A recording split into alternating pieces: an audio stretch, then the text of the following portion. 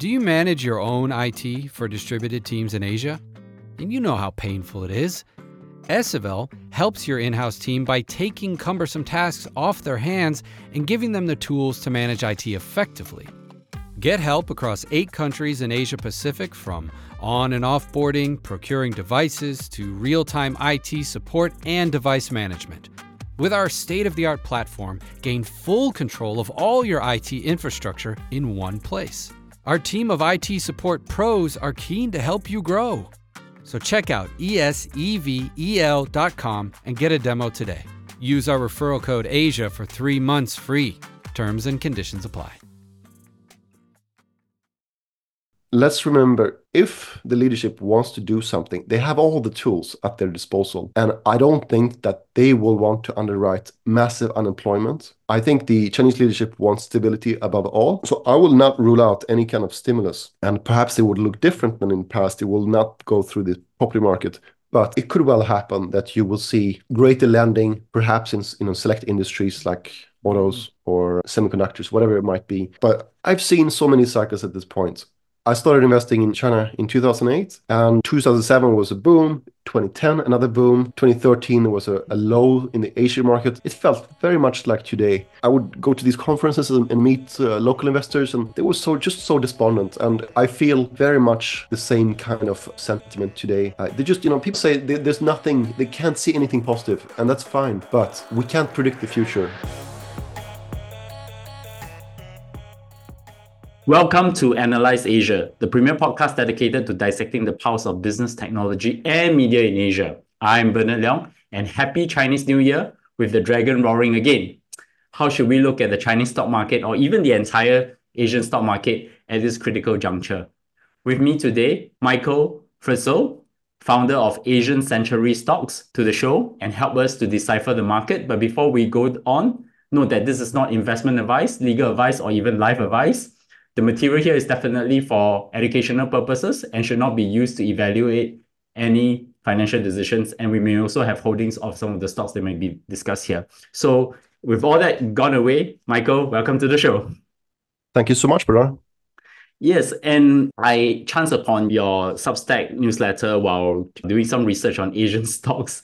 And so that was how we got, and then basically reached out to you, and you're kind enough to give me this interesting interview. But to really start off, I want to know your origin story. How did you start your career? Well, yeah, thanks for inviting me, first of all. I'm a Swedish citizen, born in Switzerland, but I spent the last almost 20 years outside of Sweden, and most of that time in Asia. So I ended up here, and through a circuitous route. It wasn't obvious at the time, when I graduated, that I would end up here. But I suppose my first job was in journalism, and almost now come full circle now. I'm writing this publication called Asian Century Stocks, which is a newsletter focusing on the Asia Pacific on the Substack platform, which is kind of journalism, financial journalism, that is. And my first job happens to be in journalism back when I was 15 years old. And I happened to get a job with the second largest newspaper in Sweden, where I come from. And I would be on the back side of that newspaper every second week or so with my face on that, me writing editorials, so anything related to youth culture. So I suppose that inspired me to come back to that area in writing full time, which I'm doing now. But after that, I did study economics and finance. My first job out of university, doing a few summers in London, working for different financial institutions, was working for a bank. And I was in corporate finance first few years, doing M&A and also capital markets transactions, specifically for transport infrastructure.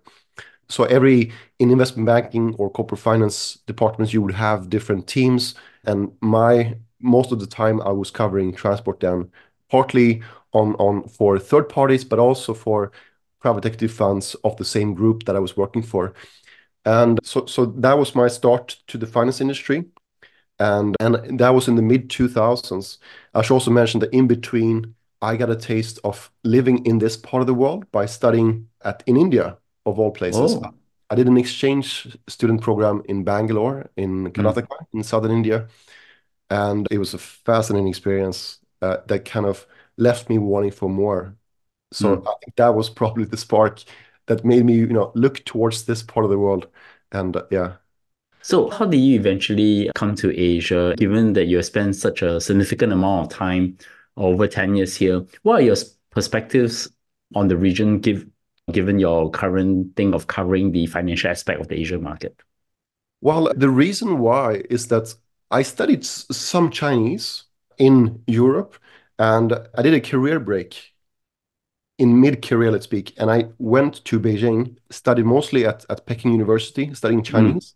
So I spent a year doing that, and I absolutely loved it. I loved the challenge of learning a new language and entering a new world with this knowledge of the language knowledge that I accumulated. So that's what happened. And after that year, I was lucky enough to get a position working for an emerging market fund based out of Shanghai.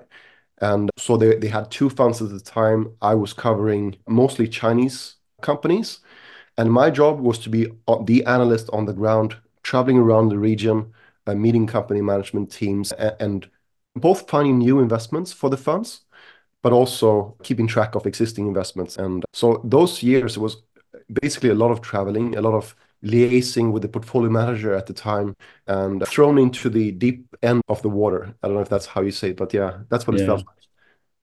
So I think you have a very interesting career journey. You came from Europe, then India, China, and now Singapore, right? That's right. So what are the lessons you can share with my audience about your career journey? Well, I've gone from different jobs laterally. I mean, I came to Singapore with a family office, managing the fortune of a single family. And they had a large portion of their wealth here in Asia, in Southeast Asia specifically. So I'm not sure whether my career is necessarily a model for how one should do it, but I suppose interest is a key thing, and also finding something that's a match, I suppose, with what you're good at and what you think you can actually make a difference. One career advice that I wish I would have taken more to heart, perhaps, is you find a mentor that you really admire and that you want to emulate, and then you're loyal to that person, and throughout your career, he will probably be your protector in that organization. I think that's really important to create these allies higher up in the hierarchy and to learn from, because I think that's a career advice that's important. I also think that if you come out of one of these big famous business school or big economics program in Europe, there's a temptation to go into consulting or investment banking, and maybe those are fine routes, but I think there's also no need to be too afraid of going your own route, because you can make money, frankly, in every industry. And I think if I would look back from when I was a student, a graduate student, I think I went the conventional path but ended up somewhere else. I could have just gone for what I was passionate about, perhaps writing, and that I'm sure that would have worked out fine. Don't be too worried about your career at that stage. That's a sound advice, and I want to come to the main subject of the day. I probably wanted to understand how is it to think about the Asian stock market with your point of view. So I want to kick off first with something that's pretty happening much in the Asian stock market last week. So we kick off the year of the dragon. There was a turbulent stock tanking last week in the China equities, which I think at one point dropped, I think about 37% from the all-time high. So what just happened? Well, I think it's helpful to think of the Chinese stock market as two different halves. You have the domestic stock market, which is RMB denominated, and local investors, they think a little bit differently. And the Asian markets, local stock markets, Shanghai, Shenzhen primarily, they work a little bit differently because of liquidity within China is different from liquidity outside, and foreigners buying Chinese shares think differently as well. So Hong Kong and US markets are a little bit different. So for the local market, what really matters is liquidity factors. And liquidity, with that, I mean credit growth. If there's not enough credit, if there's not enough lending, money will come out of the stock market, typically. There's just a shortage of money. There has been a shortage of money. And since 2017, China has had this deleveraging campaign, and credit growth has slowed down, probably for legitimate reasons. But there's also been a campaign run from the top where Xi Jinping and the general office or the people in Zhongnanhai, they're trying to restrict credit growth. and prevent the disorderly expansion of capital, as they call it, which to some people might imply that you don't want capital to go to inefficient places or to unproductive endeavors, and perhaps they don't want credit to go to the people who are not aligned with the Communist Party. That's another part of it. The party wants to make sure that everyone is aligned with their goals of whatever they call it, national rejuvenation. But I think this hasn't had an impact, because if you have someone, a genius like Jack Ma, resign, they will obviously have a long-term impact, I think, on the business. So that's part of it. I mean, that happened in 2020, and we're now over 3 years after that. So it's been a long bear market. I think there's also been a crackdown on property developers. That's a whole another issue. They basically cut them off from credit. They're finding it difficult to roll over their loans, and suddenly they are going bankrupt. They're defaulting on their offshore debts, and that means that they're going to be restructured through this new bankruptcy law. But there's also some uncertainty as to what's going to happen to those developers. Some people see this as a soft nationalization. Maybe you will end up with only or mostly state-owned property developers. And then the question is, if this happens to property development and tech, will it happen to other markets as well, other industries like finance, for example, or financial services? So there's a lot of fear, and I think we had almost a bottom. It felt like a bottom back in October 2022 when Xi Jinping, he had a third term, and he stacked the Politburo Standing Committee with his own people. And that really, I think, caused investors to become very cautious, because it suddenly dawned on them that Xi Jinping was forever. And these crackdowns that we've seen are going to continue, potentially forever. Some people see parallels with Joseph Stalin, who had this concept of forever revolution. So I think that's really the fear. And we've seen since October 2022, there's been a hope that there will be some kind of rebound in consumer confidence. And there was. And certain sectors, such as restaurants, the service industry, and transport industry, has really recovered quite nicely. But at the same time, the property market is weak. Construction is down. Residential new starts are down like 60%. And that has led to consumer confidence, I think, being very weak, unemployment rising. And with rising unemployment, you get lower spending on autos and property itself and such. So that's really what happened. And just to tie into, you asked about the last few weeks. I think we've now reached another, we call it puke, puke market, which means that people are so fed up, they just sell whatever they have left now, because they're so tired and they don't see any end to this. I'd happen to have a different view personally. Not advice, but we can talk about that more. No, it's interesting you mentioned that. And of course, the construction market, one of my surprises, because I observed the Chinese market, was something maybe Evergrande was pretty much overinflated. But in the case of Century Garden, which is supposed to be like the most sort of obedient, is also ended up in trouble as well with their construction properties as well. So that actually drives a lot of fear. And also there is the declining population. And then now one of the things that the Chinese government is encouraging is to try to basically increase back their population because of the population decline. One thing that after that whole puking happened last week, that the Chinese government did step into the stock market. What do they actually do? Well, they have been trying this so-called plunge protection team, where they ask institutions to not sell shares or potentially lend to them to acquire shares. And to what extent that has already happened, I'm not completely sure. There are rumors that Xi Jinping is meeting with the regulators, with the PBOC, but whether that's actually going to have an impact, I'm not sure. I think there's a lot of talk about that on a day-to-day basis, and stocks will go up on a single day based on these rumors. Especially the Asian investors, they're famously sensitive to all of these kind of policy rumors. And I think that's interesting, but what really matters is liquidity, lending. And frankly, last 2 months, we've seen a real improvement in liquidity, interbank liquidity in China. And so in a typical banking system, including in China's, you have reserves banks have reserves with the central bank, the PBOC, and then when they lend, they set aside reserves. Some of that loan is set aside as reserves. So by increasing the total reserves, you can increase the potential lending in the economy. And it's just so happened that January total social financing numbers, the broad money supply is actually very strong in January this year. So it looks like the conditions are there for a rebound in lending, and that might have a negative impact on the currency, but it's actually really positive for shares. And to me, this looks a little bit like 2016 when there was a slight devaluation in August 2015, and then there was a liquidity injection, and also, I think, broader credit growth through high mortgage lending and such.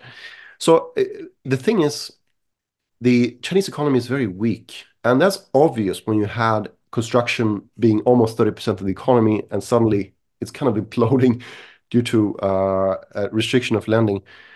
But let's remember, if the leadership wants to do something, they have all the tools at their disposal. And I don't think that they will want to underwrite massive unemployment. I think the Chinese leadership wants stability above all. So I will not rule out any kind of stimulus. And perhaps it would look different than in the past. It will not go through the property market, but it could well happen that you will see greater lending, perhaps in select industries like autos or semiconductors, whatever it might be. But I've seen so many cycles at this point. I started investing in China in 2008. And 2007 was a boom, 2010 another boom, 2013 there was a low in the Asian market. It felt very much like today. You know, I would go to these conferences and meet local investors, and they were so despondent. And I feel very much the same kind of sentiment today. They just, people say there's nothing, they can't see anything positive, and that's fine. But we can't predict the future. And if you've seen cycles every 3 to 5 years, I think it's safe to say there will probably be another cycle again, most likely. You mentioned you have a very different perspective to what this is happening. Are you thinking that there may be a rebound and then there is a recovery to maybe not to the all-time high, or maybe there are some indicators that tell you that maybe something is going to change on that front? I think you mentioned some of these potential changes that might come in at this point in time, or should we just be pessimistic about it? Well, it's very hard to guess what's going to happen to a broad index. It partly depends on what's in that index. What are the largest constituents? But cycles can happen, and it all depends on liquidity, like I said. The current situation in China reminds me a little bit of Japan, frankly, and there've been some comparisons between Japan, China, in terms of the size of the property industry, 1989 Japan versus China. It's safe to say, of course, when construction implodes the way it is doing, it will have to have a negative impact on the economy. But you can deal with such problems by socializing them, by printing money, essentially. Or you can have deflation, debt deflation, like we had in the Great Depression in the United States in the 1930s. That's another way to deal with problems of leverage, just bankruptcy, basically. Or you can inflate your way out of those problems. And which route China is going to take is unclear.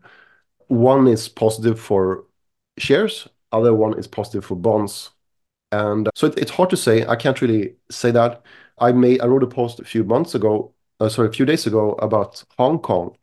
And I suppose generalizing this way is not necessarily helpful. There are always pockets of opportunity. So if you own, certain companies like God knows what, like NetEase or whatever, they might do well, even though there is let's say, implosion in the property market. Even in Japan, there are some companies like Uniqlo, they've done amazingly the past 30 years. So I sometimes think that media is a little bit, categorical in their assessments of stocks or companies. There are always positives and negatives. And I think personally, if on a macro view, people are very negative, that's probably the time to look for these jewels of companies or trends. Of course, in bad times, there are always opportunities. So I'm going to switch the conversation out of China for a while and just take a high level overview of the Asian stock market based on today's market capitalization baseline. Can you just sort of give a high level view on where the Asian stock market is, maybe including China as compared, say, to the other regions, say the US and the Europe? I know US is probably the biggest stock market, but where's the Asian stock market now? Well, I think one key thing to note is that there's a huge amount of companies listed in Asia, absolutely massive, and it's a very diverse region. I mean, of course, my publication is known as Asian Century Stocks. I cover this diverse region, but make no mistake, I mean, India versus Japan, those are completely different regions with different cultures, and the economies are also very different in their makeup. So I suppose that's one point I want to make. Broadly speaking, I suppose that East Asia is different in the fact that it's relatively wealthy, including China, increasingly so, and they've become wealthy through export of light manufactured goods. And they've gone through this process, almost the only region in the world that's really become richer over the past 100 years, thanks to education, but also the container and the ease of outsourcing of manufacturing capacity from Europe and US to this part of the world, where there's a hardworking population and also highly educated and highly skilled. And the conditions were there for Japan and later Korea, Taiwan, now China, Vietnam, to take the mantle in terms of assembly and later on, higher value add manufacturing. So East Asia is that. It's a highly liquid market, tons of companies listed in Japan. I suppose it's almost 3,000, tons of companies. The whole region over 10,000 if you count all these small companies as well. I think in the US less than 3,000. So there's a lot of opportunities. And East Asia, a little bit more innovative. There's more manufacturing there. Manufacturing is almost like it can be seen as a warrant on growth in the West. So that works its own way. I mean, those countries I think are a little bit different. Southeast Asia those markets are very illiquid and they tend to go through boom bust patterns. Right now they're out of favor. Nobody wants to invest in Southeast Asia these days, almost. Even locals that I speak to in Indonesia, they don't want to invest in Indonesia. They want to invest in the US, in Tesla or Nasdaq. So Southeast Asia tends to have greatest cycles, I think, when investors participate and when they don't. And right now, Southeast Asia is very inexpensive. Volumes are low, valuations are low. Typically, since the markets are so small as well, the indices or the largest companies tend to be banks, property developers, maybe telecom companies or miners. There's not much export. A lot of the export that Southeast Asia has is really tourism or natural resources. So there are different types of companies that you would typically look at. And in every market, you have consuming companies, of course. But the market is not really of interest to global institutional investors because there's just not many to choose from in each of these markets. Whereas Hong Kong, Japan, highly liquid markets. So it's easier for them to invest in them. Now, India is a different one because it's hard to invest as a foreigner into India. And for example, Interactive Brokers, a popular brokerage platform, they only offer access to non-resident Indians. And personally, I don't cover that market that much. But people find it interesting because they think that manufacturing will move to India at some point. Yeah, I mean, I'm not sure how much that will move the needle for the country, but it's an interesting market in its own right because of Modi's reforms. So what is the inspiration behind Asian Century Stocks, what you now write on, and what is actually your mission and vision to try to help people to understand the Asian stock market?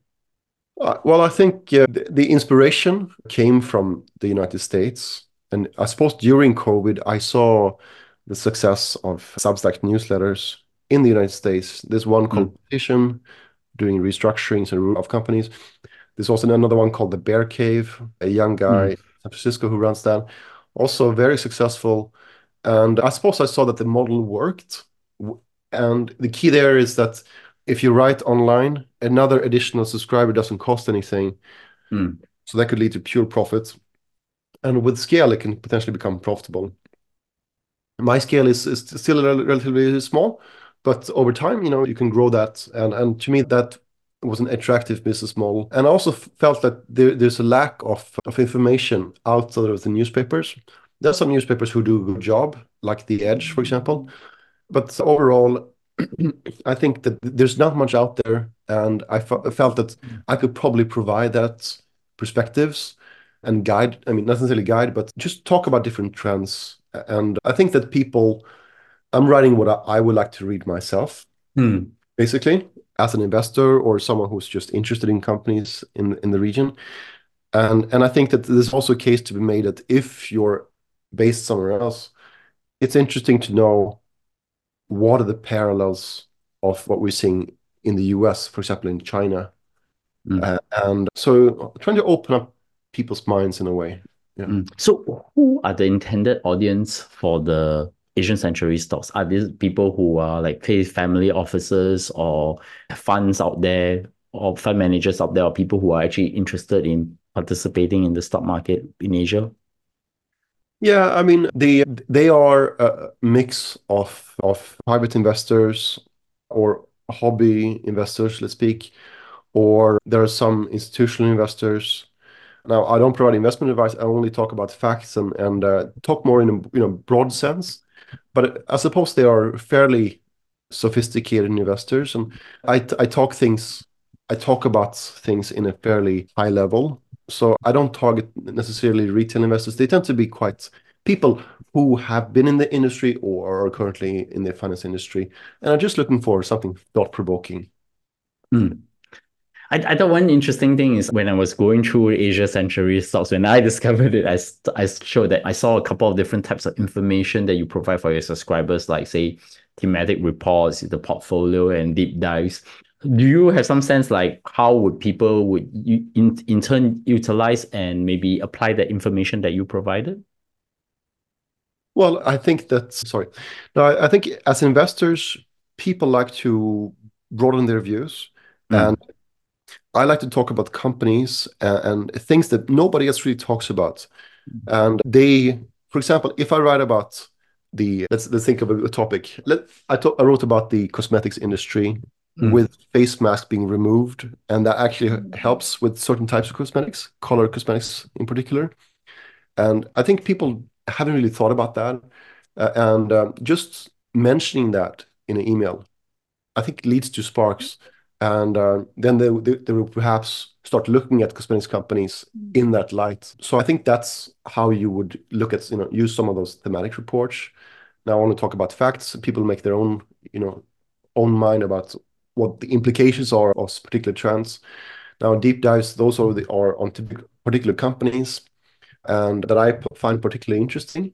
And the purpose there is to talk about companies that perhaps aren't talked about as much. And as investors, you want to build up your knowledge base bit by bit about this and that company. And over time, it gives you a greater opportunity set then for them to think through, should I do more research on this or that? So that's really the idea. I also disclose, what I personally own. People can make, can do what they want with that. But yeah, and I also talk about sometimes I also talk about other type of interesting content that I read. So in a way, I feel like the publication is a funnel in a way, sparking ideas and for them to take the research further. But I'm really just the first part of that funnel. And certainly, if people do want to invest, they should always speak to their financial advisor because those are the ones who are experts and know how to make particular investments. Yeah, so if I'm a new investor and who wants to build an Asian portfolio, going through your blog has given me some thoughts on it as well. What would be the things that I need to watch out for? Well, from a personal point of view, I think, Singapore is a little bit special because you got the HDB system, but I think it's always good to have a home. I mean, I'm not talking about now from a very basic point of view. You have a certain capital. What are you going to do with it? Perhaps owning a home through the BTO process, for example, or if you live somewhere else with freehold property, buying that property with a lot of leverage makes a lot of sense because it will gain value with inflation. And with leverage, you get this leverage effect. You get even greater returns on your deposit then. So those tend to be safe and reasonable, I think, long-term investments for many people. A freehold property with leverage, that is, or BTOs in Singapore. And then I think for most people that are not professionals, it really is a minefield. I mean, if you were to invest in Nvidia or Tesla, understanding those stocks better than the professionals, very difficult thing to do. And the risk is that you read something in the press, you think that's exciting for some reason, and everybody else thinks it's exciting too. So you end up buying almost towards the end of the cycle of people, getting into it. And then if there's some kind of flaw being exposed, they're all going to exit at the same time. Very dangerous. So personally, if you ask me personally, I would say to most people, just diversify, speak to your financial advisor and make sure that you have a portfolio that's really well diversified, because most people really cannot guess what's going to happen. But if you're diversified, at least you'll protect yourself a little bit from inflation. And it's a safe way to keep that money that you worked so hard for. So that's, once you own a home, perhaps I would do that. And for people who are interested in investing, it's probably a pretty good idea to start small. Like if you do want to speculate or buy individual shares, that tends to be quite dangerous perhaps and quite difficult, and perhaps best to speak to the advisor before doing that. But in any case, starting small is a really good idea because you will learn what's working and not working. It takes a long time to figure out what the pitfalls are. And I can tell you, but it won't be the same unless you've done it yourself and you've seen what could happen. Because even if I tell you that there are frauds in, let's say, Vietnam or wherever, you will still, not know what to do with that information until you learn to calibrate, what companies are dangerous or not. So what's the one thing you know about the Asian stock market that very few do? I think that the main thing is that it's about the characters of the people you're dealing with, the decision makers. Like, it's a fact. Emerging markets, you really cannot rely on the legal system. Like, if they want to cheat you, they will cheat you. Trust me, there are a million ways they can cheat you. So it makes a lot of sense to just go through, look at the person in charge, and what have they done in the past? Like, how did they make the wealth? Did they make it by adding value to consumers? Did they make it by perhaps some kind of connection in the government, leading them to have a scarce license or resource? Or did they make the money by cheating investors, for example? That's also possible. And if you do that research and you speak to locals and understand what their reputation is like, perhaps you'll avoid investing in certain companies. So I think if you don't have laws to protect you, character is really all there is to rely on. And I think that if you go to Jakarta, you go to Manila, you speak to people, you will figure out that, yeah, this person you can trust, this person is not, you cannot trust. And that is such a huge value add, because even if the company you invest in is a crappy company, a shipping company, whatever, if you have someone solid in charge, they can make good transactions happen. They can add value in various ways and they won't cheat you. So I think that's really number one in these, quite hazardous markets. The first article I actually read from your site was an article called Fraud in Asia. I really liked it. It's very concise. It explains the strengths and the weaknesses of a book called Asian Financial Stock Analysis. Surprisingly, someone gave it to me as a present from his mentor, who is Tan Chin Wee. And Thomas Robinson. So one of the things that I really enjoy reading is you mentioned quite various methods that companies use to commit fraud, like overstating earnings or even like managing earnings as well. Can you share some insights on how these fraudulent practices differ in the Asian markets as maybe compared to, say, the Western markets as such? Yeah, right. So I think, let's say the United States, because countries are all quite different, but in the United States, let's say, I think it's very common to have high share-based compensation, especially in these biotechs or tech companies, software companies. That's what you should look out for.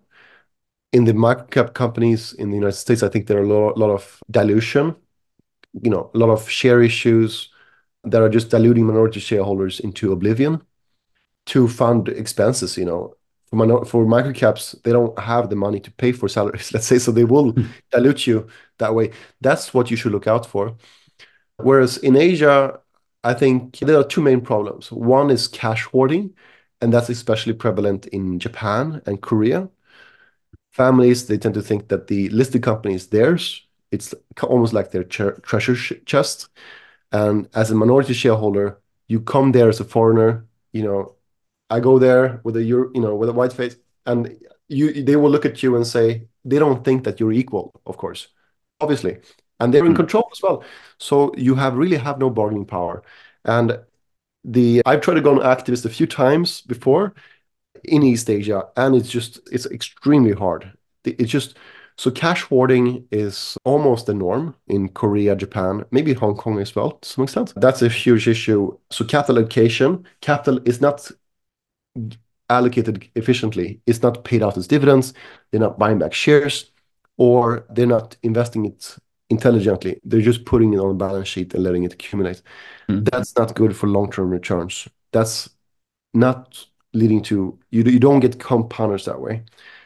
So that's one issue. And to deal with that, I think you need to find people who are thinking rationally from a minority investor's point of view.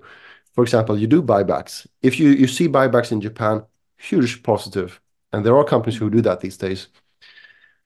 In emerging Asia, I think it's more common to have complex corporate structures. And by that, I mean a parent company that has actual operating assets. And then they might send cash to that parent company through related party transactions. Or maybe they have a sister company that's owned by the parent that has the operating assets as well. And then they have, let's say, the majority of the employees employed with that sister company, and then they don't show up in the accounts. They're not consolidated into the accounts of the listed company. So it looks like they're really profitable, high margins, but in fact, they're, once every 2 years, they send money to the sister company to pay for the salaries. Things like that, extremely common. And it's not that easy to figure out what the corporate structure is, but related party transactions are sometimes disclosed, sometimes not. But if you dig a little bit, you can find warning signs. So, what are the key indicators that investors need to look out for when evaluating, say, corporate governance in Asia companies? Is it mainly just looking at just some of those things that you were talking about? I suppose so. I mean, there are also balance sheets or accounting items that you can look at. And Tanner Robinson's book is fantastic. Read that book. It will give you an eye opener. What's going on in the region and how to, what to think about when investing in some of these markets. Because it is so important, right? Corporate governance, it really determines success, I think. It should be your number one priority for any investments, I think. Personally, that's my personal view, at least. But in terms of indicators, I think the key thing there is looking at the balance sheet, looking at how fast it's growing. Is it growing much faster than revenues, the scale of the business? Because if it is, you could see that could show up in different ways. But typically, when a balance sheet grows really fast, that's a sign that there's accounting manipulation going on. And the reason for that is because the balance sheet has to balance. So if you do get earnings going up, something has to happen on the other asset side or the liability side. And the most simple fraud is you sell a good to someone and then they don't pay you. And that someone is your friend.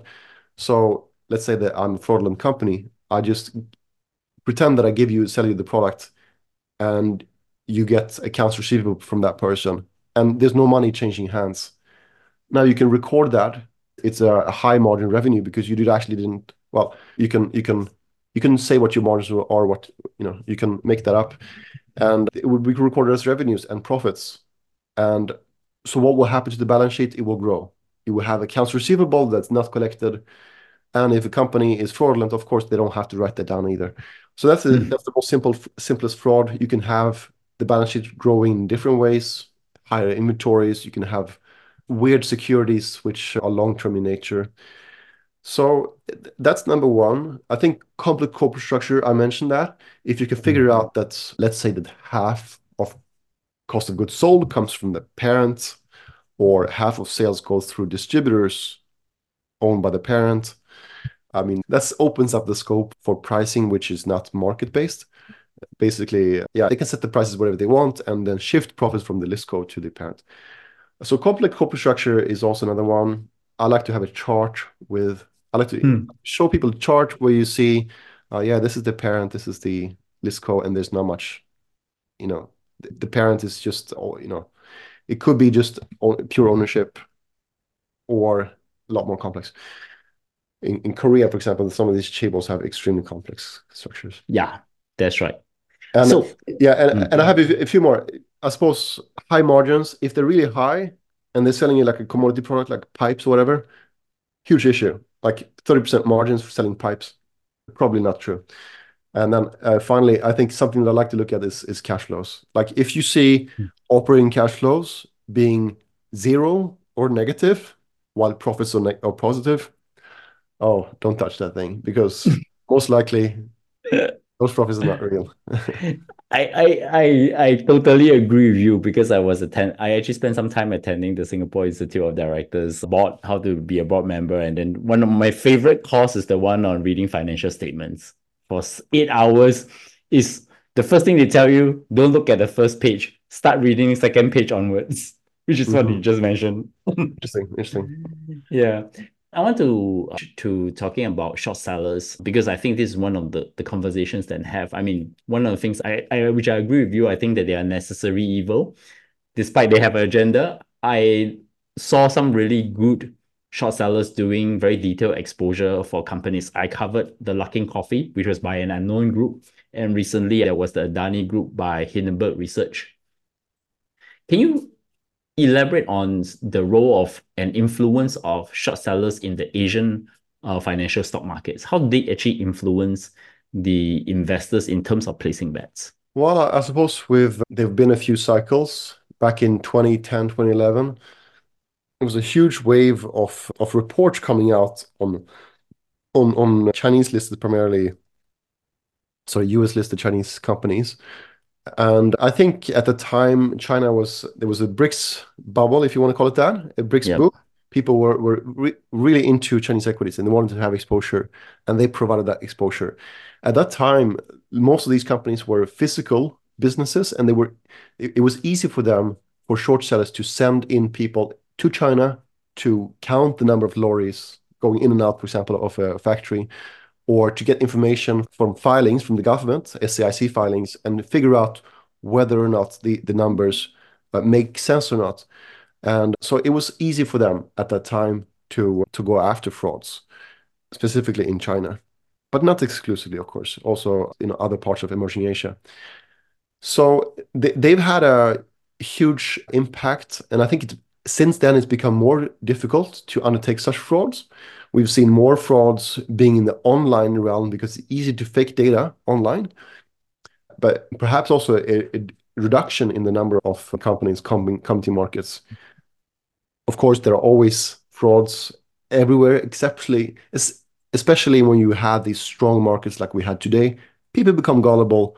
They are focusing on certain themes, like whatever it might be. People used to be very interested in 3D printing, whatever. Now it's perhaps AI stocks or such. But so they've had a very positive influence. And the fact is, I think that in large parts of Asia, there's just not much media coverage. And I mentioned The Edge, and they've done an amazing job, but there's not much media coverage, and especially not this kind of negative media coverage. There are defamation laws that prevent people from voicing their opinions, and increasingly, I think media is being restricted in their efforts to out frauds. I mentioned in that post, that South China Morning Post, they kind of outed a fraud. And that doesn't happen very often in this part of the world. Whereas I think Financial Times in London, they do more of that kind of reporting. So instead, we've had short sellers. And personally, I have the greatest respect for them because they spend months doing on-the-ground research, expending significant resources to figure out the truth. And of course, they are selling the shares themselves. And there's money to be made, of course. But everybody has an incentive, insiders as well. And I'm hoping that there be more short sellers because they will weed out the crap in the markets, and there will be greater quality of companies remaining. I agree with you because I remember the Luckin Coffee, the expose, they actually went to even look at the receipts of one entire coffee chain and try to work out how many deliveries are there. One of the things I enjoy reading those reports by all the short sellers is the amount of details that they end up in. But one question I always have is, how do Asian investors short the market? I mean, from my understanding, because I have listened to a couple of podcasts about how Hindenburg actually has to require a very different approach to short Adani Group in the region. They have to go through some alternate instruments from Singapore to short the Indian market. Yeah, I suppose so. I mean, some markets are not easily accessible, like with capital controls, for example, in some markets. And for example, China doesn't allow short selling of individual shares. And That's in that right. case, you have to arrange some kind of derivative instrument, like P notes or something like that. Yeah. But you can't short sell shares in China, and perhaps maybe not in India either. So, but then you need a counterparty, and then you get counterparty risk, which is another issue. And I also found that if you're short selling shares in smaller markets like Taiwan or whatever, the borrow rates can be quite high. Whereas in the US, you can borrow for a large liquid Yeah. company just below 1%. So that really eats into your profits. So not only you're losing out the dividends, you're also losing out on borrow. So if you're paying 10% for the borrow and also dividends, it makes it a very difficult thing to do, very difficult business. And it's not impossible. Hong Kong shares can be short. You can sell those shares short, and Japan and such, but there are not as many short sellers active in this part of the world. That's for sure. So my traditional closing question then, what does great look like for Asian stocks in the next decade? Is it just weeding out most of them through short sellers, or maybe really having actual business fundamentals? Well, I think that I mentioned that in the past, this outsourcing wave, it's really hard to stop because there's just so much talented and skilled labor in Asia. I mean, population is massive, and if China turns inwards again, there are other countries like, there's hundreds of millions of, unutilized labor in India, for example. I don't think the story is over at all, even if China, let's say, turns inwards and closes off from the world, if that were to happen. So I do think that this trend is really hard to stop. And that means growth, basically. And when you do get outsourcing of manufacturing to Asia or elsewhere, let's say Eastern Europe, you do get these positive spillover effects, like companies learning how to manufacture goods, and then they start their own brands selling into Western markets, like we saw that happen in Korea with Samsung or Japan. So that's a really long-term positive trend. I think the composition of manufactured goods export is going to change towards perhaps Vietnam, but perhaps other countries, to Bangladesh or India. So that could change, and there will be wealth created in that process as well. So yeah, 10 years is a long time. Markets will fluctuate, obviously, and there'll be bull markets coming and going. Markets that are in favor today might be out of favor tomorrow. Like right now, Indian shares are really hot. That could change. Perhaps the Philippines, those shares could become popular again. Who knows? There will be a lot of fluctuation. And there's also this geopolitics has become more difficult. There's been almost a fight to control parts of Asia. Some are allied with the United States, perhaps Philippines, Singapore, or not. Singapore is trying to stay neutral. But, there's almost like, I wouldn't call it the bamboo curtain, but a little bit like that, an iron curtain where countries they're almost forming parts of blocks. And that's a little bit worrying. But other than that, there'll be continued growth in this part of the world much faster than anywhere else because of this talent and entrepreneurship that we're seeing. Michael, many thanks for coming on the show. So in closing, I have two very quick questions to ask. Any recommendations that have recently inspired you? Inspired me? Well, frankly, to be perfectly honest, perhaps that's part of my personality, a little bit cautious. And I've been watching a lot of Jeff Gundlach videos. Okay. He's a bond, known as the bond king, focusing on bonds. And he is basically bullish on bonds and seeing weakening of growth. Sorry to bring you down. Perhaps you're looking for something more positive. But, but this is the major trend, really, that we've seen these high interest rates. We're probably going to see a lowering of interest rates at some points. But first, we're going to see weakening economic growth, perhaps in the US at some point. And so I've been watching his videos religiously the past few months, trying to figure out how this is going to play out, whether these high interest rates are going to lead to some kind of negative initially, but then positive outcome with lower interest rates. And the reason I pay so much attention to that is not because of the US. Frankly, that's not a coverage market for me. But when you get lower interest rates, that's when you get potentially a lower US dollar and then inflows into Asia. Typically, Asia performs well. Asian stock markets tend to perform well when you get a weaker dollar, stronger growth in this part of the world. And when we do see the lower dollar, I think US investors and Western investors will start to allocate more money to Asia. Right now, nobody's interested. But once that happens, once interest rates start coming down again, less reason to own US dollars. And finally, you will just see some interest in this part of the world. So that's what I'm hoping for. Where can my audience find you? Sure. Well, I have a website, asiancenturystocks.com. And if you go there, you'll see exactly what I've written in the past. If you click in the center, the map there, you will see a list of everything I've written in the past, and you see what's interests you. And also, you have a pretty active Twitter account, right? Or X account now, sorry. Oh, sorry. Yes, X. Yeah, I will always say Twitter. I'll continue saying that. Yeah, same here. Exactly. I am active on Twitter as well. And my user account is Mike Fritzell. MikeFritzell. Yeah. Cool. And I'll put it in the show notes. And of course, you can find us on YouTube and every other podcast platform, and also subscribe to our weekly newsletter. Michael, many thanks for coming on the show. I think we haven't even got to talking about other more interesting stocks or other instruments, but I will look forward to speak to you again. Thank you so much, bro. Thank you.